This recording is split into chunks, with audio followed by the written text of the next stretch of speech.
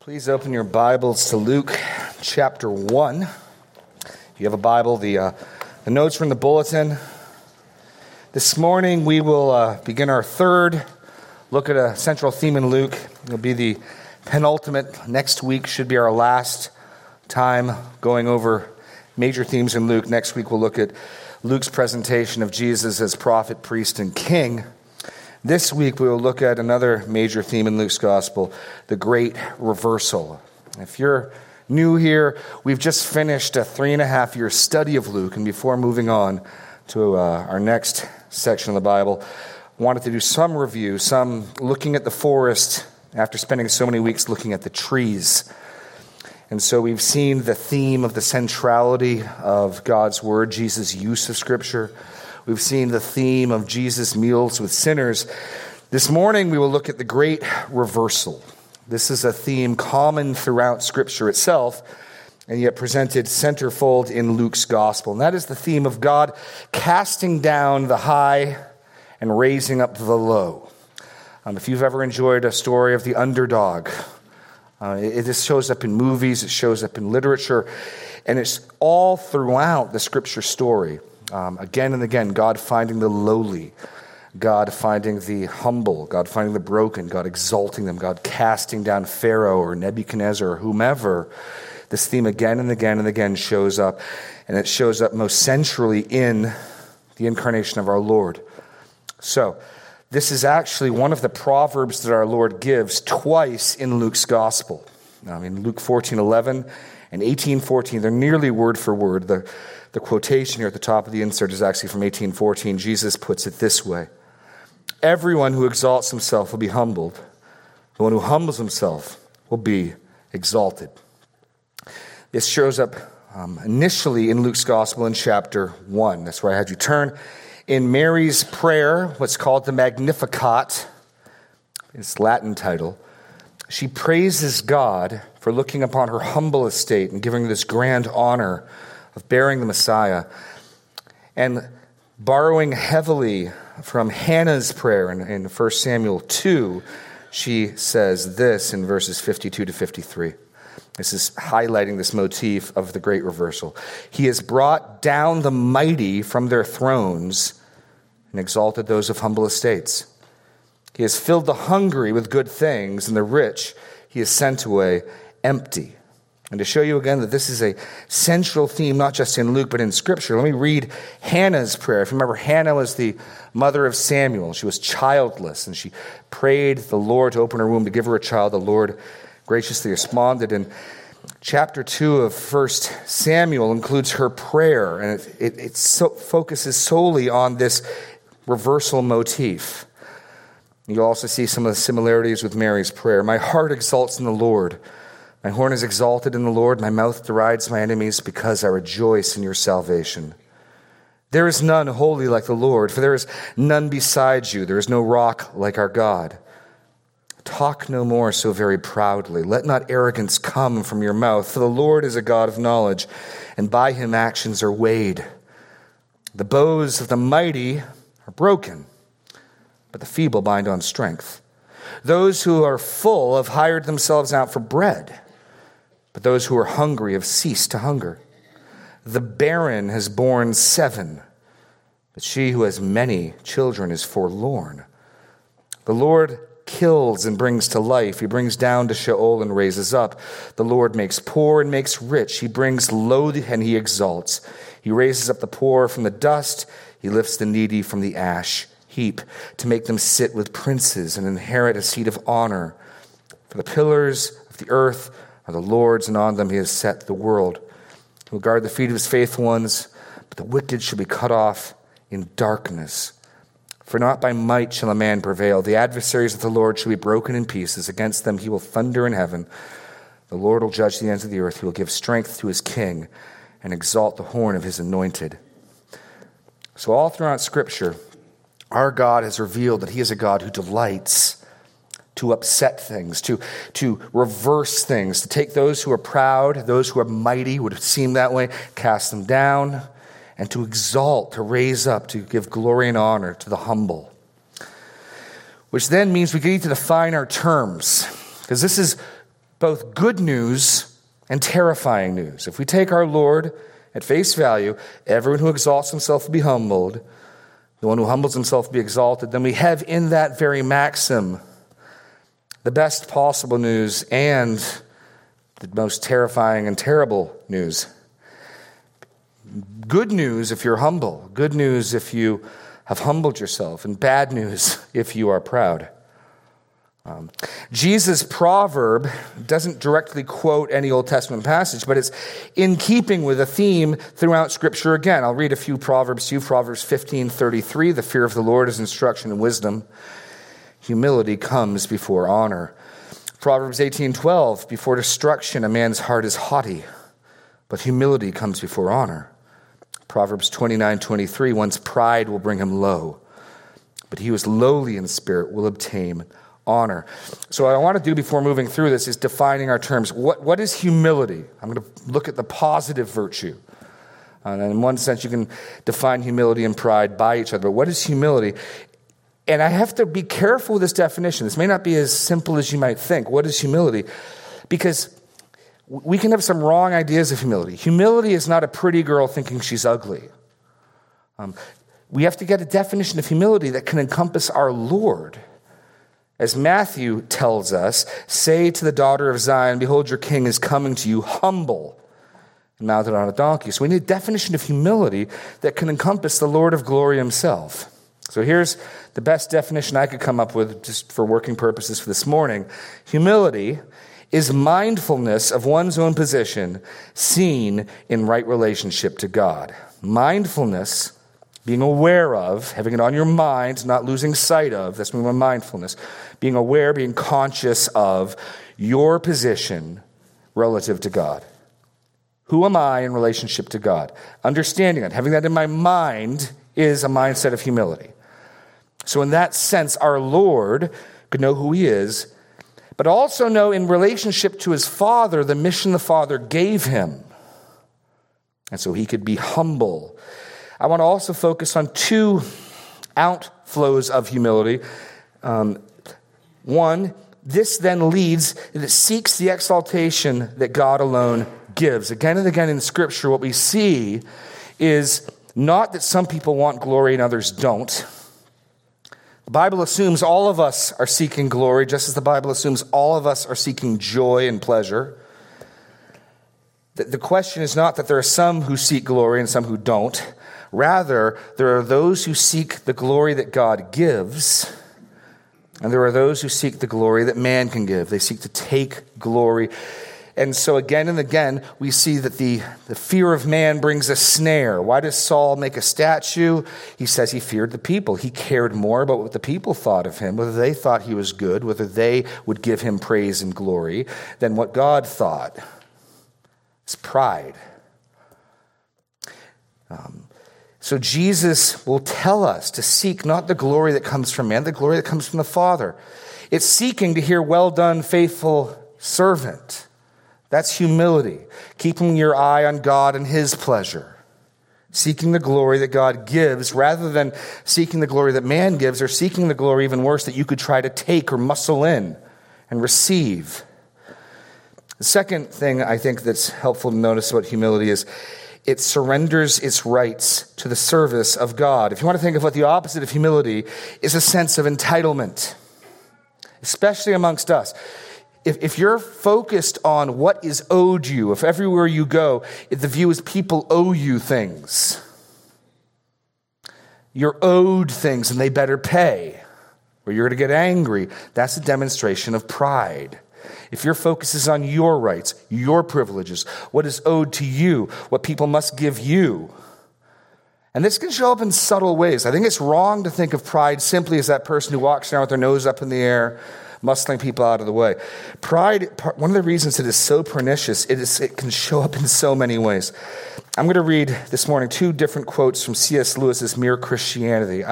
Lewis's chapter on pride is amazing. It is convicting. I commend it to you, but I want you to hear a quote from him on pride. Why it's so wicked, why humility is so important, and why God might make this great reversal of casting down the proud and exalting the humble, so central to the story of the Bible, Lewis says this: pride leads to every other vice. It is the complete anti-God state of mind. Does this seem to you exaggerated? If so, think it over.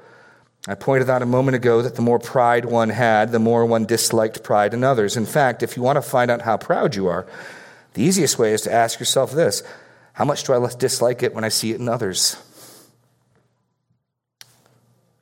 How much do I dislike it when people snub me, or refuse to notice me, or shove their oar in, or patronize me, or show off? The point is that each person's pride is in competition with everyone else's pride. Pride is essentially competitive. It's a brilliant insight. So pride can show up in all sorts of ways. For myself, I tend to think of myself as somewhat clever, somewhat intelligent. And so if I get the sense that someone thinks they're pulling one over me, someone's trying to manipulate me, someone's trying to take advantage of me, my pride gets angry at that. Primarily because they thought they could get that past me of all people. So pride can show up in 1,001 ways. It is utterly pernicious. So humility then, just back to our definition, is mindfulness of one's own position seen in right relationship to God. And it seeks the exaltation that God alone gives, and it surrenders its rights to the service of God. So Jesus is humble because he accepts God's plan and mission for him of service and walking around on earth instead of being consumed by what is owed him and what others must give to him and his rights. He becomes a servant. He came not to be served, but to serve, because that was the Father's will and plan for him. But ultimately, we know he did this, according to Hebrews, because he sought the glory that the Father would give him. For he endured the shame of the cross for the glory set before him.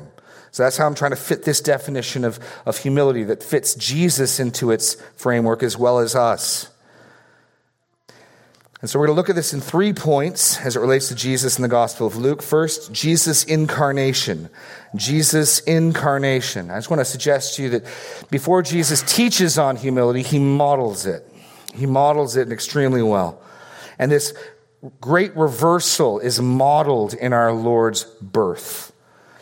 So at the beginning of Luke's gospel, it's not as clear, but certainly by the time you get to the midpoint, Luke has established Jesus' identity. He has established he is the Lord of glory. He is the Son of God. He has established that he is the Holy One of God. And so Jesus' birth then is all the more striking. Turn to chapter 2. You know this passage. We read it at Christmas. But think of the contrast. He'll start by setting the date with a human, powerful figure, Caesar Augustus. In contrast to this great earthly king, another king will be born in very different circumstances. In those days, a decree went out from Caesar Augustus that all the world should be registered. This was the first registration when Quirinius was governor of Syria, and all went to be registered, each to his own town. And Joseph also went up from Galilee, from the town of Nazareth to Judea, to the city of David, which is called Bethlehem. So Caesar Augustus flexes his power. This man is so mighty, so great, that he can tell people, and they obey thousands of miles away from him, to get up, to stop what they're doing, to go travel to the city of their birth because he wants to take a census. This man is powerful. He gives an order, the world obeys. And so Joseph rises and goes to the city of David. Ironically here, in the exercise of his power and the flexing of his muscles, he accomplishes God's sovereign will. He went to the city of David, which is called Bethlehem, because he was of the house and lineage of David, to be registered with Mary, his betrothed, who was with child. And while they were there, the time came for her to give birth. And she gave birth to her firstborn son, and wrapped him in swaddling cloths, and laid him in a manger, because there was no place for them in the inn. So here we have a human king, powerful, mighty, and here is God's king, born in a stable. This is the one who will cast down the god of this world. This is the one who will redeem his people. And he comes not in pomp and in grandeur and in glory and with a entourage. He's meek, mild, born in a manger. I mean, just think of the transition. No distance you can imagine whether it be yourself shrinking down and becoming a microbe and going and living among germs, or no contrast you can imagine will be sufficient to consider Jesus leaving the glory and the privilege he had with the Father and coming down to dwell amongst us.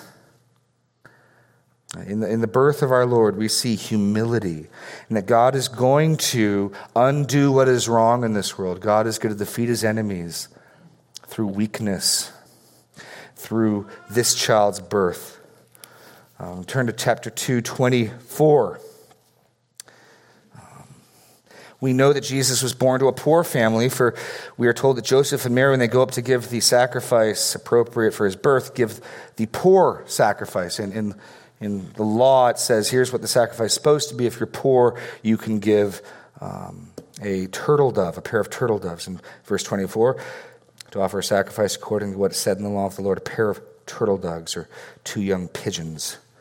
So the Lord of glory is born to a poor couple in a poor country under the thumb of Rome in the Middle East. Jesus' birth demonstrates grand and great humility, and it sets up again this reversal. How auspicious that this is the one who will save God's people. This is the one to whom every ruler and every king and every knee will bow and give homage, is born in such humility. He doesn't demand his rights. He follows his Father's plan. He surrenders his rights in the service of God, and he seeks not the glory of man, but the glory that God alone gives. Next, we see Jesus' humility demonstrated in his life. First, his birth. Secondly, his life.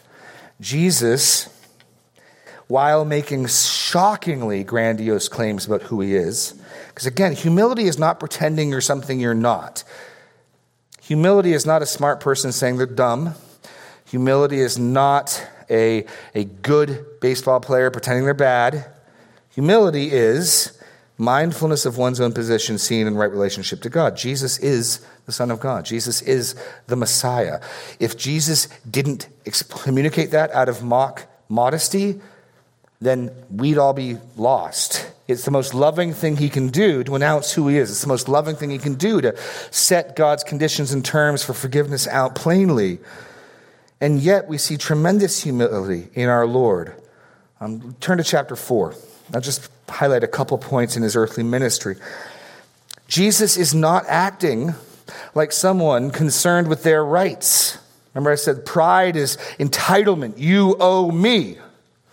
What do we see? Jesus pouring himself out again and again and again and again and again for others. Look at 4:40. Now when the sun was setting, all those who had any who were sick with various diseases brought them to him, and he laid hands on every one of them and healed them.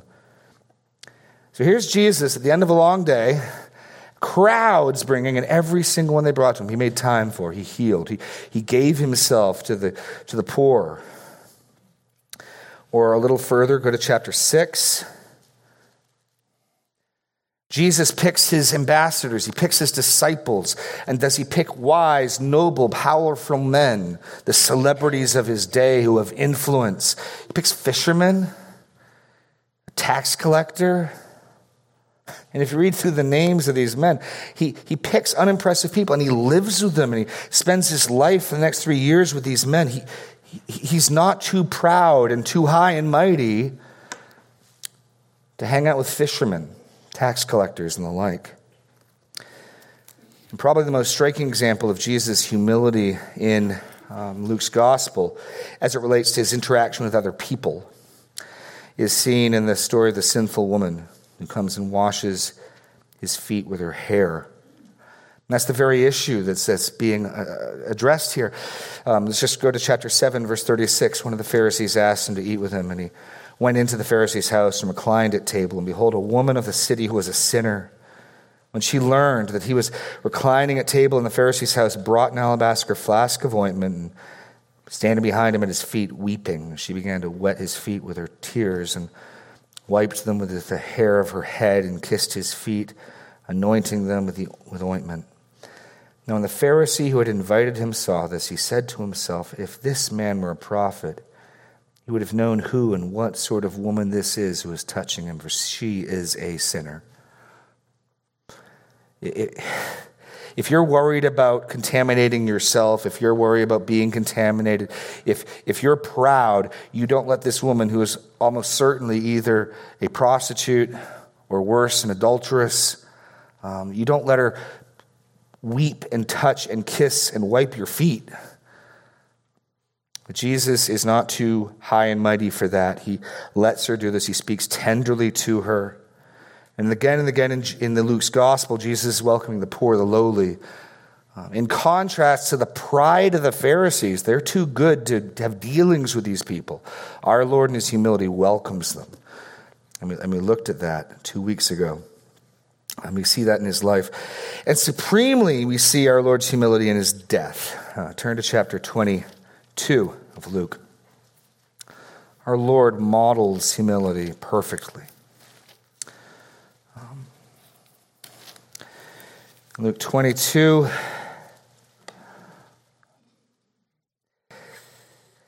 Now, ironically, as Jesus is preparing to die, is he worried about what's due him? No, he's pouring himself out. He's going to give up his life for us. The disciples, in contrast, which only highlights this even greater, begin to argue about who's the greatest. And as our Lord goes out into the garden in humility, recognizing his dependence on God for help in praying, they fall asleep. And he prays this in verse 42, Father, if you are willing, remove this cup from me. Nevertheless, not my will, but yours be done. There is the supreme act of humility. And he could have said, I don't deserve your wrath. I've done nothing wrong. I don't deserve to be crucified. And clearly he doesn't want to, if there's any other way around it. He could flex his rights. I don't want to be shamed publicly. I don't want to be jeered at. And so I won't. No, he is mindful of his own position in relationship to God. He is the Son of the Father. He always does what pleases the Father. The Father has a task for him, a mission for him. He's mindful of that. And he is seeking the glory that comes from his Father, not the glory that comes from man. If he's seeking the glory that comes from man, he's not going to get it in the next few hours. They're going to mock at him. They're going to spit upon him. They're going to scoff at him. And so he surrenders his rights to the service of God. So that's how I think my definition of humility works for our Lord. And he does exactly that. And even as he is nailed to a tree, being jeered at, what does he pray in verse 34? Father, avenge me. Father, forgive them, for they know not what they do. And he guides the thief on the cross into glory at the last moment, again focusing on others,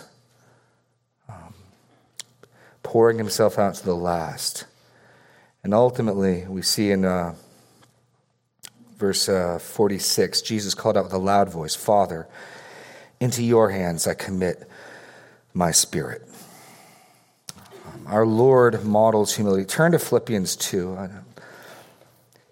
Even though Luke's gospel doesn't name this humility, I think it's self-evidently humility, but Paul will draw these things together in Philippians 2 quite clearly, so that we make no mistake that we are looking at a supreme act of humility here. Philippians 2, pick it up in verse 3. Do nothing from selfish ambition or conceit, but in humility count others more significant than yourselves. Let each of you look not only to his own interests, but also to the interests of others. And then he points us to the example of Christ for this command. He says, don't be proud, be humble by looking after other people's interests. Don't just be concerned with yourself, which gets to that notion of, I'm not just concerned fundamentally with what's mine and what's owed me. I'm concerned with others and their interests. Have this mind among yourselves, which is yours in Christ Jesus, who, though he was in the form of God, did not count equality with God a thing to be grasped, a thing to be clutched or held on to. We can so often be slow to give up our rights and cling to them and demand them. who, though he was in the form of God, did not count equality with God a thing to be grasped, but emptied himself by taking the form of a servant, being born in the likeness of men, and being found in human form, he humbled himself by becoming obedient to the point of death, even death on a cross. Therefore, God has highly exalted him, because God exalts the humble. Why was Jesus highly exalted, according to this passage? Precisely because he humbled himself by becoming obedient to the point of death, even death on a cross. Therefore, God has highly exalted him and bestowed on him the name that is above every name, so that at the name of Jesus every knee should bow in heaven and on earth and under the earth, and every tongue confess that Jesus Christ is Lord, to the glory of God the Father. So there, we're told to be humble and not proud and imitate our Lord, who was glorified by his Father precisely because of his humble, suffering obedience. So our Lord did indeed perfectly model humility. And it was through a humbled, crucified Messiah that his Father was pleased to destroy his foes, redeem his people. So next, I want to turn to Jesus' teaching. We've seen Jesus' incarnation, now Jesus' teaching. Jesus had, in Luke's gospel, a lot to say about humility. I turn to chapter 6. And chapter 6 in Luke is the only complete, full-length sermon of Jesus. We have many shorter teachings, but in Luke 6, we get an extended teaching of Jesus' ethic. Very similar to what Matthew calls the Sermon on the Mount. Here, the Sermon on the Plain. And just look at the Beatitudes that begin this. Jesus commends humility and warns against pride. Verse 20, he lifted his eyes on the disciples and said, "Blessed are you who are poor, for yours is the kingdom of God. Blessed are you who are hungry now, for you shall be satisfied. Blessed are you who weep now, for you shall laugh. Blessed are you when people hate you, and when they exclude you and revile you and spurn your name as evil on account of the Son of Man. Rejoice in that day and leap for joy, for behold, your reward is great in heaven, for so their fathers did to the prophets. But woe to you who are rich, for you've received your consolation. Woe to you who are full now, for you shall be hungry. Woe to you who laugh now, for you shall mourn and weep. Woe to you when all people speak well of you, for so their fathers did the false prophets. But I say to you who hear, love your enemies. Do good to those who hate you. Bless those who curse you. Pray for those who abuse you. To one who strikes you on the cheek, offer the other also. And from the one who takes away your cloak, do not withhold your tunic either. Give to everyone who begs from you. And from the one who takes away your goods, do not demand them back. As you wish that others do to you, do so to them. If you love those who love you, what benefit is that to you? For even sinners love those who love them. But if you do good to those And if you do good to those who do good to you, what benefit is that to you? For even sinners do the same. And if you lend to those from whom you expect to receive, what credit is that for you? Even sinners lend to sinners to get back the same amount. But love your enemies, do good, and lend, expecting nothing in return, and your reward will be great. So even as Jesus calls on us to surrender our rights, to suffer mistreatment, to humble ourselves, he does it ultimately because there is a greater reward he promises. Like I said, everyone's seeking glory and honor and reward. It's just where we're looking to it, where we're expecting to find it. So Jesus says, humble yourself, and great will be your reward. And you will be sons of the Most High, for he is kind to the ungrateful and evil. And again, we're called, in so doing, we model our Father's character.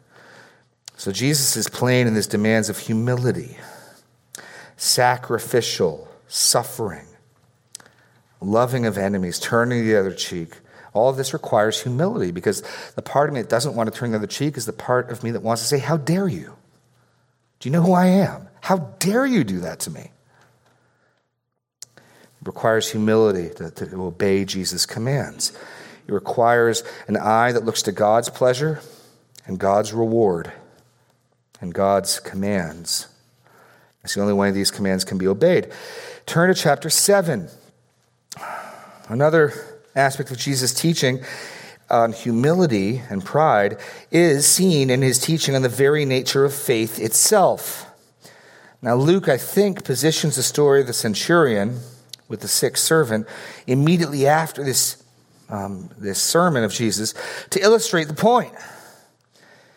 After he had finished all his sayings in the hearing of the people, he entered Capernaum. Now, a centurion, this is a Roman and almost certainly a Gentile, a centurion had a servant who was sick and at the point of death, who was highly valued by him. When the centurion heard about Jesus, he sent to him elders and Jews, asking him to come and heal his servant. And when they came to Jesus, they pleaded with him earnestly, saying, and here's the big contrast, if you remember from when we looked at this, the first delegation that are just simply sent to make the request, they interpret him and view him as worthy. And that's their appeal to Jesus. He is worthy to have you come and do this. And there's a subtle notion in worthy of obligation. It is owed to him. It is fitting. You ought to go. He deserves you to go to his home, right? And the contrast is seen hugely in the second delegation that he sends, that actually he puts the words in their mouth. He tells them what to say. And Jesus went with them, verse 6. And when he was not far off from the house, the centurion sent friends, saying to him, Lord, do not trouble yourself, for I am not worthy to have you come under my roof. Now, this guy's a big deal. He's wealthy enough to help build their synagogue. He's the leader of 100 Roman soldiers. Well thought of by the Jews, which is no easy task when you're a Gentile. What's his confession? Not do this, it's owed to me, do this, it's fitting. I am not worthy. It's humility.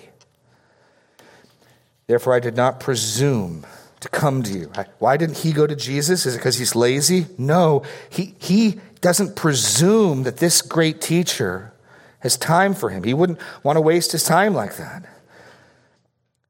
But say the word, and my servant will be healed. For I too am a man under authority, with soldiers under me. And I say to one, go, and he goes. And to another, come, and he comes. And my servant do this, and he does this. So he understands himself. What we're seeing is himself in right relationship to Jesus. How does he relate to Jesus? He is far, far, far, far, far, far, far down the totem pole. When Jesus heard these things, he marveled at him. And turning to the crowd that followed him, he said, and what might we expect him to say? I tell you, not even in Israel have I found such, and we might expect humility. No, what do we see? I tell you that even in Israel, I have not found such faith. So Jesus implicitly links faith and humility. That's interesting.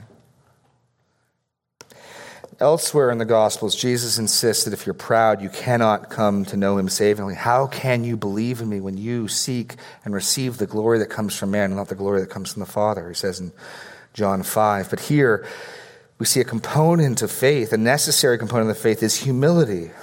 And I think if you start to think that through, it makes sense, because if we're going to believe the gospel, if we're going to come to the Lord, we need to accept his definition of who we are. Our hearts want to tell us we're important. We're decent sort of chaps. We try our best. We're not that bad. We like people who affirm that narrative in us. God says you deserve death and hell and judgment. We don't like that. We have to humble ourselves.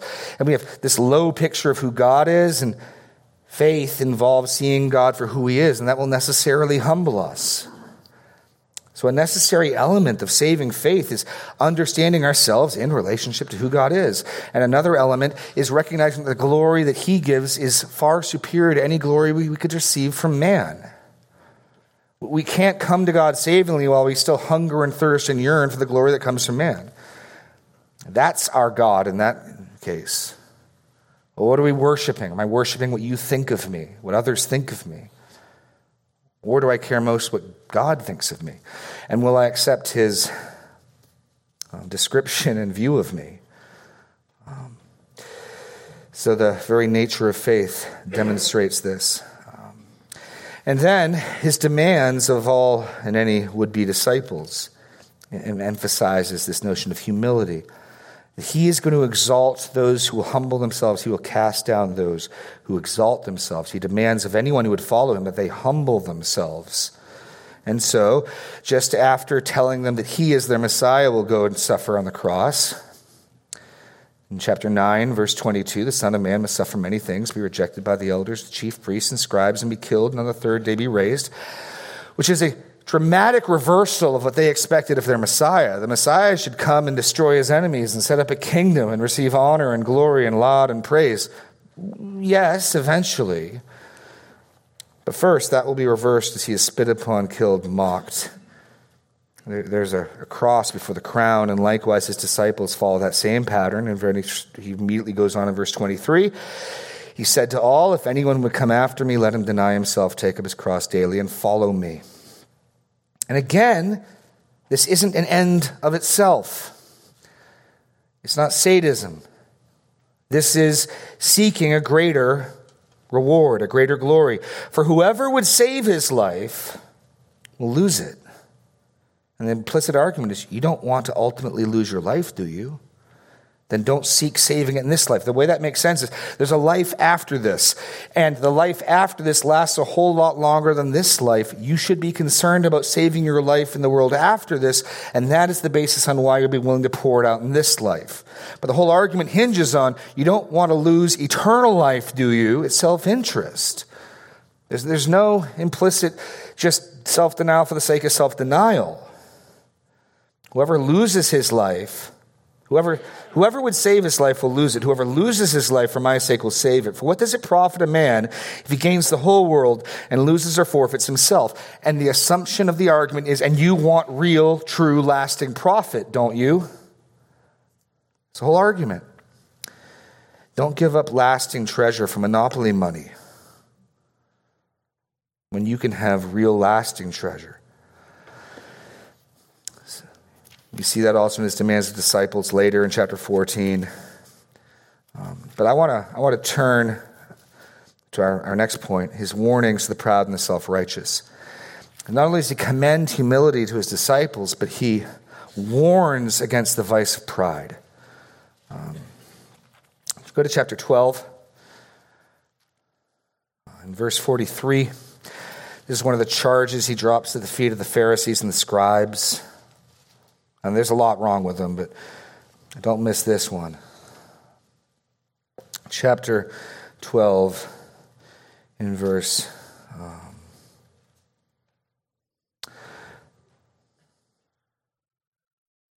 No, it's not chapter 12, is it? I'm off. Or is it? 12:43 is what I got written down. No, it's right there. Sorry. No,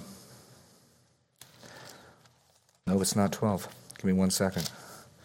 It is...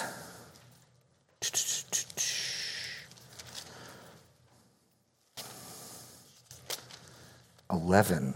I'm chapter ahead. Go back. I'm sorry.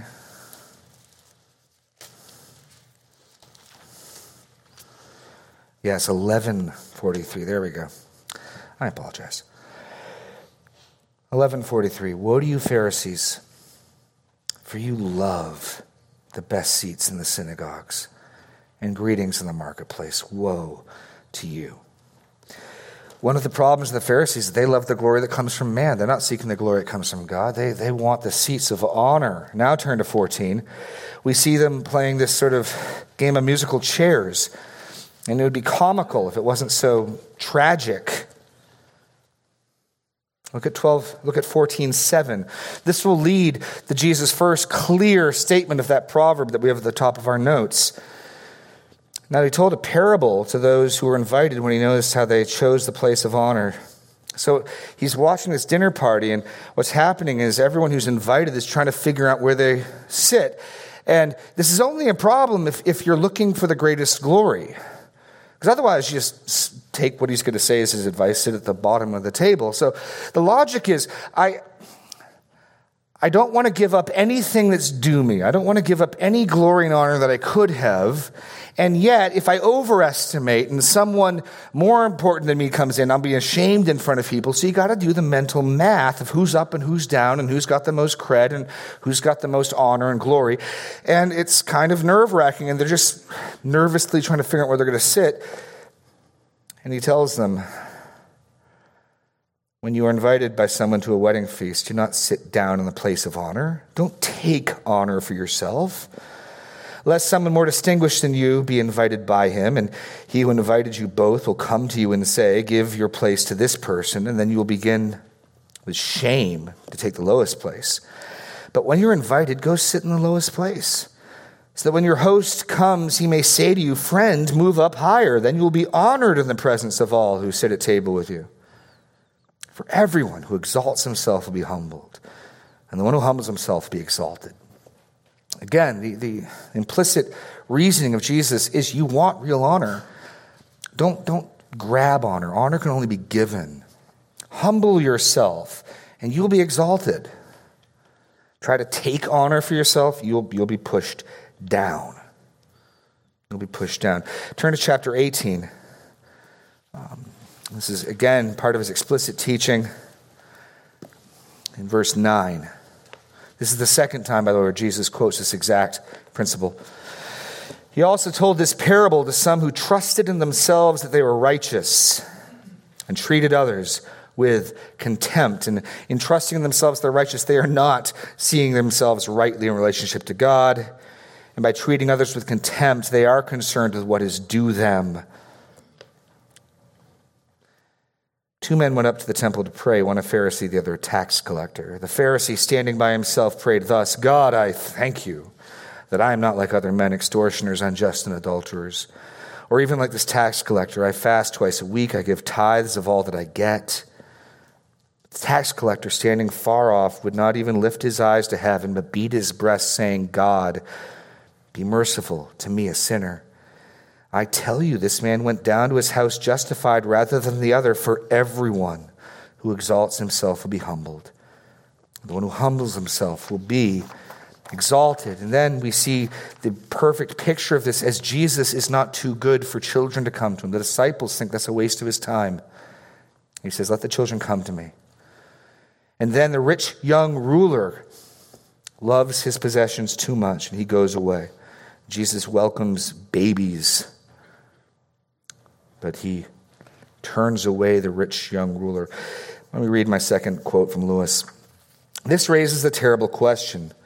How is it that people who are quite obviously eaten up with pride can say they believe in God and appear to themselves very religious? And I'm thinking of this Pharisee in this parable.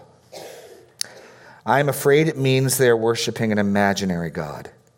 They theoretically admit themselves to be nothing in the presence of this phantom God, but are really all the time imagining how he approves of them and thinks them far better than ordinary people. That is, they pay a penny's worth of imaginary humility to him to get a pound's worth of pride towards their fellow men. Luckily, we have a test, however. Whenever we find ourselves in our religious life and it's making us feel that we are good, or above all, that we are better than someone else, I think we may be sure that we're being acted upon not by God, but by the devil. The real test of being in the presence of God is that you either forget yourself entirely or see yourself as small and dirty. And it's far better to forget about yourself. You get that we can make a phantom God who we will say how humble we are in the presence of, but if all he does is pat us in the back and tell us what great chaps we are, we're worshiping a phantom. This is one of the reasons why the self-esteem gospel is so damaging. If the gospel is how much God values you, and that's it, out of distortion from everything else, you'll walk away thinking, Jesus wouldn't die for trash now, would he? I must be pretty important. Look how much it costs to redeem me. You will be nearly impossible to save from that context. Because God only exalts the humble. What does he do to the proud? He casts them down. So when we see this in Jesus' warnings to the self-righteous, he warns of religious pride. God will reverse and flip things upside down.